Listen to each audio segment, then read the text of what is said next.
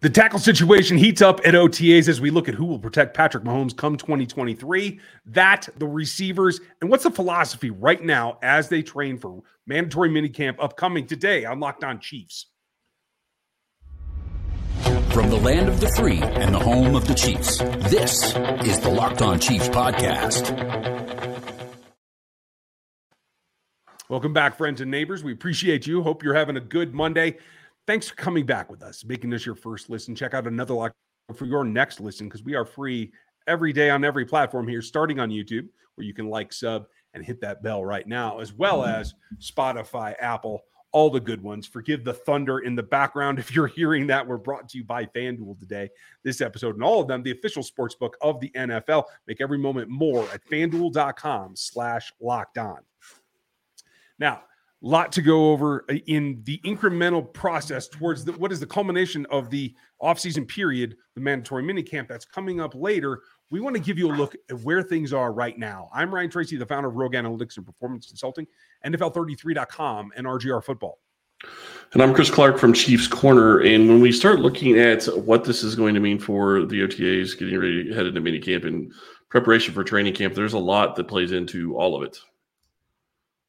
Yeah, there's a ton. And if you want more updates, news, etc., if you want to get in on the action, make sure you text us and get in on the text line. It's 816-357-8781 to get into the group text that we've started here for the channel, and that's going to become more prominent as we get to training camp and the season. The number one thing off the top for me, and Andy spoke at the end of last week, so not when they culminated this group of OTAs, which did run through Saturday, but kind of in the middle of it. And I thought what was really telling is a couple of notes on the tackle situation. Heard this from Juwan Taylor as well, who spoke.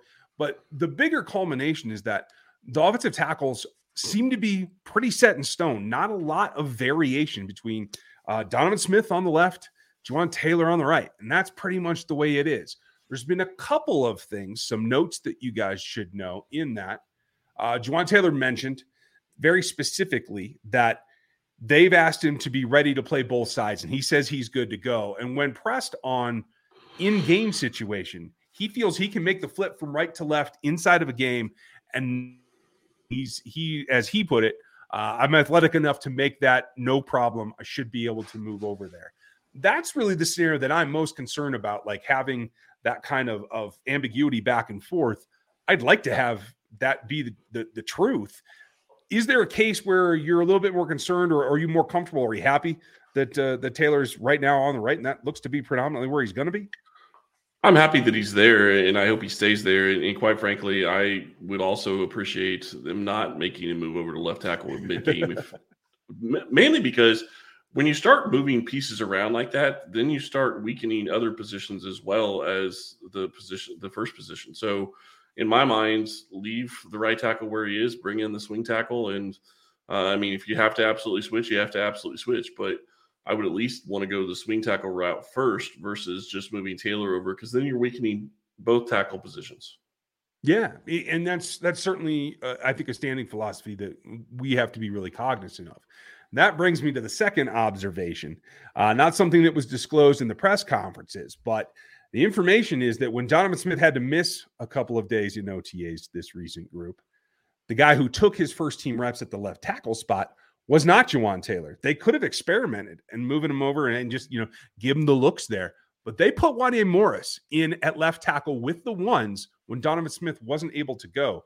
So that is a step forward, certainly on the left side, but possibly in that swing position you were just talking about. Yeah, it definitely is. And the bigger question is going to be when you start getting into, training camp, are they going to do the same thing if Smith misses any time with even just a small injury? Or are they going to put in, are they going to move Juwan Taylor over?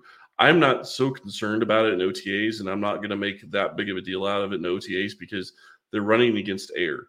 And to me, quite frankly, it makes a lot of sense to actually put Wanya Morris in that situation so he gets more reps, so he gets more practice with the first team. It'll help bring him along a little bit quicker.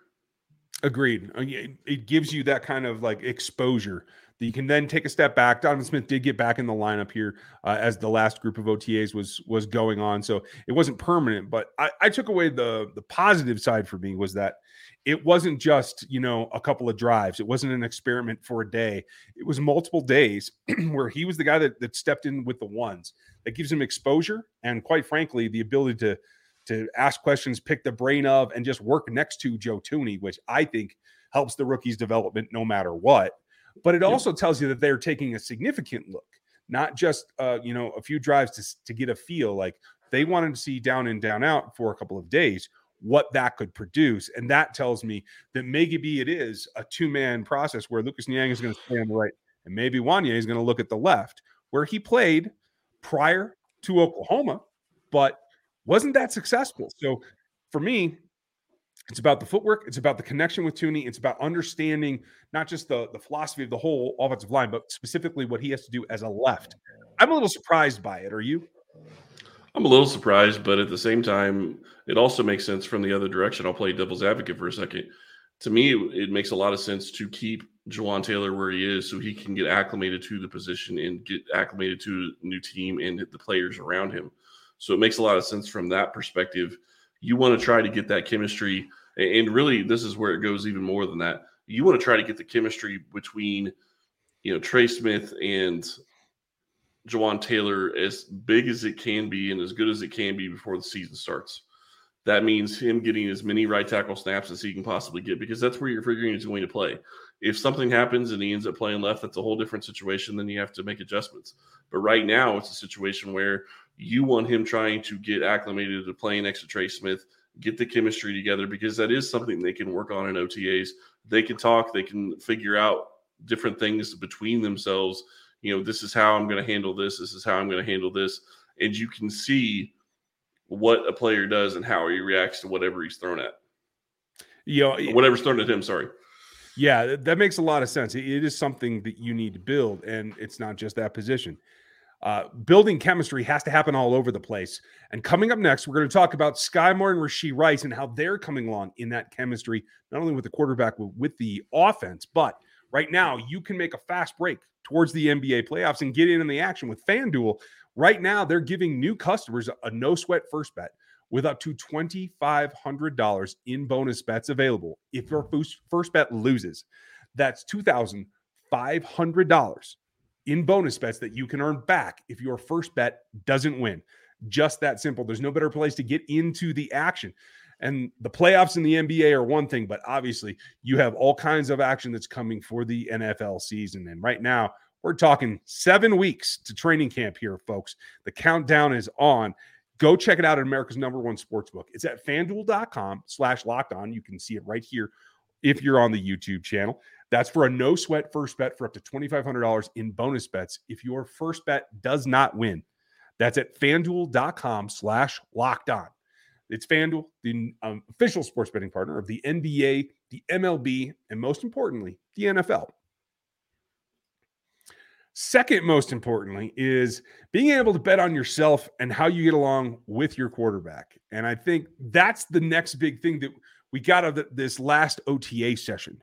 And that is that Sky Moore has been putting together a really nice offseason so far. And Andy Reid singled him out as someone who is making a lot of plays, making themselves really, really felt in the process. Now, Blaine Gabbert had some things about him as well. Gabbert had a nice week this last week and had pointed out that some guys are making plays. Sky Moore was one of them. The other was the other rookie, Rashee Rice. And for a guy to come in as rookie and earn some of these kudos from Andy, this is the perfect time. Doesn't mean it's going to happen in training camp. Doesn't mean it's going to happen in the season.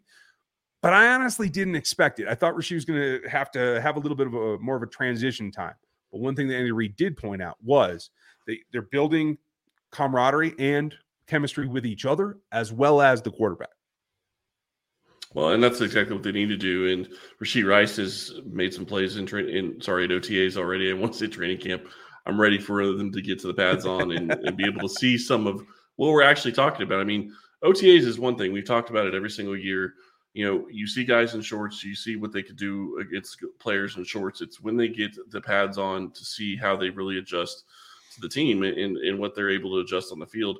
And that's going to be more important with Rashee Rice and Sky Moore than anything else. I mean, you start looking at putting the pads on and getting them to be doing different things that they're not used to doing. Specifically, I'm talking about Rashee Rice in this situation, learning a new playbook, learning the different ins and outs of the cuts they want him to make, the routes they want him to run, how they want him to set up different routes that he's running. All of that becomes different when you get the pads on because you're not able to move near as easily as you were before. You're going to be able to move. You're going to be able to be as agile as you can, but at the same time, it's going to change a little bit. And it's getting to that point, knowing what you can do and being able to focus and get open for the QB and still make plays. Rashee Rice, it sounds like, made a huge catch 40 yards downfield, and it did not say, from what I heard, did not say who the QB was, but it was a contested ball catch 40 yards down the field, and that's exactly what you want to be hearing about from a rookie wide receiver. Yeah, and that's the hope, specifically for Rashee, for one of the skill sets that he brings to the table. He's not a burner. He does represent that contested ball option. Do we see that more from Mahomes? It's a possibility. I don't know if we're ready to bank on that yet, but this feeds into the conversation. Like, if Rashee is making progress, and we see that through mandatory minicamp this coming week, and then if he is able to continue that come training camp, is there really a need for DeAndre Hopkins? Because D-Hop obviously is going to be a contested catch guy. He's going to be a guy that knows how to get open. He even said so over the weekend with some comments flying in his way. He has been on a visit to the Tennessee Titans, as we understand. There's some connection there. I have trouble seeing a guy at his age, at 31 years old, wanting to go play for Tennessee. You cannot see a playoff berth for the Tennessee Titans from here. Maybe if you squint real hard, you could see a 500 record. I don't see a playoff berth. So I feel like this whole conversation is Diop kind of like sequestering himself for what could be teams getting the ball rolling. But I think it does get affected by Rashee Rice. Do you think that those things should be completely separate, or do you think they do factor into each other? I mean, I think if there's an injury, it absolutely factors in. I don't know that it really factors in otherwise. I think that you can see what you see from Rashee Rice, but he's not going to be the same wide receiver DeAndre Hopkins is. If you want that type of wideout on your team, you're going to go get him, and you're going to bring him in regardless of what Rice does. Because the other side of it, and I'll play devil's advocate again, the other side of it is you can still use him on this team and have Rashee Rice have just as big of a contribution as whatever he was going to do. I mean, yeah, bringing in another wide receiver, you're going to lose a little bit of the ability to move the ball around to as many players.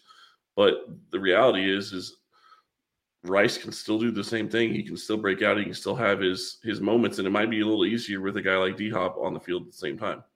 Yeah, I mean, I think just the knowledge transfer directly to guys that have similar skill set and aspect to their game, I think that goes a long way towards building the future for not only Rashee, but for the Chiefs passing game as well. Like, I want to see that transfer over. If you can take just a little piece and put that with Rashee Rice, it's money in the bank for the future. Absolutely. And you're in a good situation. I mean, we've been talking about Rashee Rice this whole time, but I think, you start looking at Sky Moore. Sky Moore is also a guy I think that's going to have a good season this year. And it's going to be curious, and we'll take this from the perspective of they don't sign DeAndre Hopkins. If Hopkins signs, he's obviously going to be a starter. That's going to make everybody else adjust on the wide receiver core, and you'll have to get that figured out. Mm-hmm. But with Sky Moore, it's a question of, is he going to be the guy that's on the field starting? Is MVS going to be the starter? Who's going to be the starting wide receivers? Obviously, MVS is going to be one of them. Who else is going to be one of your starting wide receivers? Tony is going to be one of them. We know that.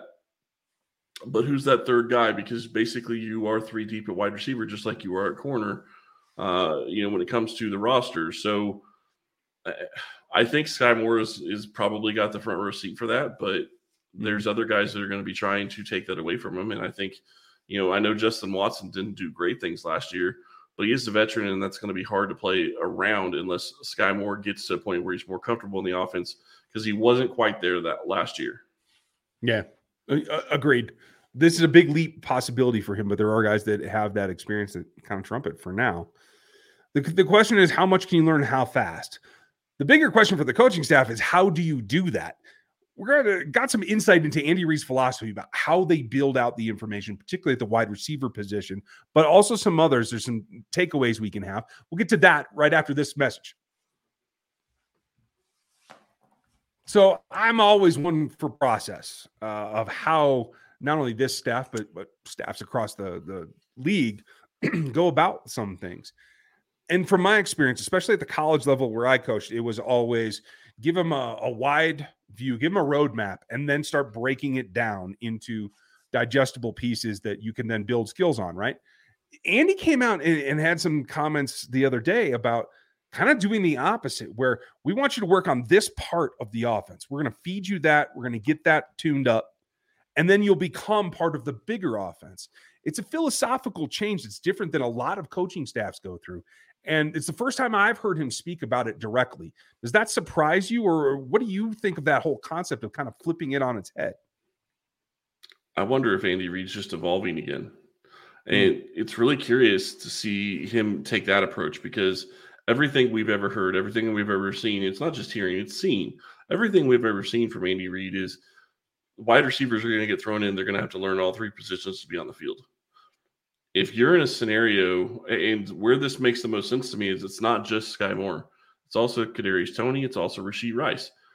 All three of those guys are in the scenario of, if you can get them on the field and you can use them and you can use their skill sets, it behooves you to make it as simple as possible to get them on the field to be able to do those things that you want them to be able to do.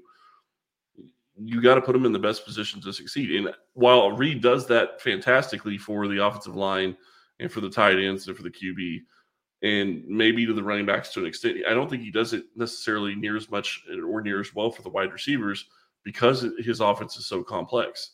If you can break it down and you give them a specific set and say, okay, here's your different, I don't know, if you want to go by formation, if you want to go by a number of wide receivers or tight ends or running backs on the field, however you want to break it down, and you get them to focus on that skill set, then you know exactly that they're ready for different positions, different situations in games, and you have a weapon that you can use and pull into a game for a specific reason, versus somebody that is trying to fill in that doesn't necessarily know where they're supposed to be on every single snap.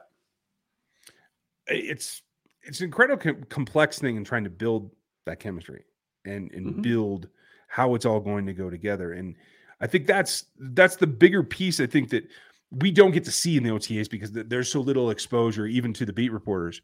But it's just those little chunks. One of the other comments that really stood out to me was in talking about Sky Moore and how he's going about building chemistry and learning the offense. It was, we've shown him this, and we know that he's built the right way. That was the quote from Andy Reid, that he's going to go buckle down on this and get this executed and understand how to get that done. And I think that's another little glimpse into the process pre-draft of the interviews and getting the right mentality guy into the building. Yeah, and I would expand on that just a little bit, not necessarily say it's pre-draft. I would say it's actually post-draft, and really it's getting the player into your facility, getting the player into your team, and really figuring out what that guy's about. You can do a lot of pre-draft work and figure out as much as you possibly can. But when you have a guy on your team and you're with him almost every single day for an entire year, you're going to know what makes him tick. You're going to know how he learns things and where he's putting his focus. And the other part of it, and this is, I can't think of a great example of who this would be, but another example would be maybe somebody that isn't acting as a professional. That doesn't sound like what we're hearing when it comes to any of these guys. It sounds like they've got guys that are fully bought in, but you're also going to know that on the opposite way. And in this scenario, it's working in Sky Moore's favor, because it sounds like he is taking exactly what he learned last year, expanding on it, and coming back hungry for more. And it sounds like he also spent a lot of time. I mean, when you look at earlier this offseason, when he's working with Patrick Mahomes, how much of that is he just learning different things from Mahomes that you're not even going to think about he's learning?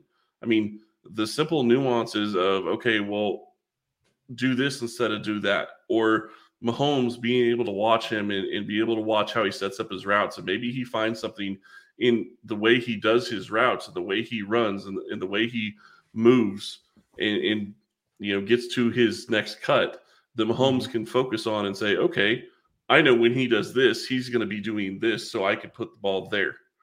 And that's all about chemistry. That's all about learning how to play with the player. Sorry. No, and I see where you're going exactly. And I'll even flip it. We've seen some footage this summer of the opposite as well, where Mahomes is like taking some of the young guys. Justin Ross stands out to my mind of a clip that I've seen where he's like, listen, when you run this at this step, I want you to turn and be ready for this shoulder. Like Mahomes, like dictating how he wants the route run.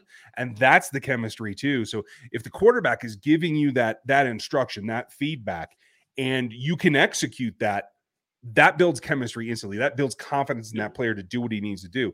If you don't, that's why we have some of those surprises where we're like, wow, this guy, he looks athletic, he makes great grabs, but why isn't he getting the ball? Some of these things are just communication and understanding that chemistry with the quarterback in particular. Well, and it's also goes back to, I mean, it could be as easy when you're talking about wide receivers, it could be as easy as taking extra steps, taking just a split second longer to be where you're supposed to be. Mahomes is going to be looking based on his reads where he's supposed to be looking. He's going to expect you to be a specific place. If you're a step behind or, 2 steps behind because you took a couple extra steps, trying to get out of the break or whatever, that's going to throw off the play. That's going to throw off the trust he has in you a little bit. And I know that seems like a small, minute detail that isn't important, but it is. Because if you are a professional football player, you have to be on the same page with your quarterback as much as you possibly can be. I understand there's other players on the other side of the field that are trying to break you, out of your routes and do all that, and I get that. But your quarterback has to know that when he is expecting you to be someplace, you're going to be that place, and you're going to do things the same way every time. That's one of the reasons he has such great chemistry with Travis Kelce. I know we're talking about wide receivers, but he knows Kelce. He knows everything and the way he sets up his moves. The reason he's able to find Kelce the way he is because he knows the specific things. If Kelce is doing this, he's going to be doing that. That's just the wavelength they're on. And if he can get that same wavelength with the wide receivers, it opens up the offense in a way that they haven't been able to have. And building on that now in OTAs is what wins you ball games in January. That's just the way that it comes down. It is the little details. And there's 1,000 of them, folks. Tomorrow, we're going to take a first look at where are the log jams? Where's this 53 heading in terms of what's going to be problematic? After mandatory minicamp, we'll give you a 53-man rundown. But tomorrow, we're going to take a look at where those clusters are that they really have to sort through, and are those little bits and pieces, the chemistry pieces, the things that make the big changes and might get somebody farther down the road, not only towards the 53, but towards playing time. Now, if you've listened to us this far, you everydayers know that there's 1,000 other shows on this network that you can go get some information about. If you're waiting for some guy to get cut, like I'm looking to hear bad news about Chris Smith in Las Vegas, so they let him go so he can become a Chief. That's the kind of thing you can go find out around this network. So please, thanks for making us your first listen. Go check out another one for your next. Excited about tomorrow's conversation. Matt Derrick will join us on Wednesday, as always, for his insight from inside the facility. And then we'll be back taking a look at where we're going for mandatory minicamp. Thank you for spending your Monday with us. Hope you had a great weekend. And we will be back with you as we are every day, 5 days a week. Thank you, Locos. We'll see you guys tomorrow. Thanks for listening, and we'll talk to you then.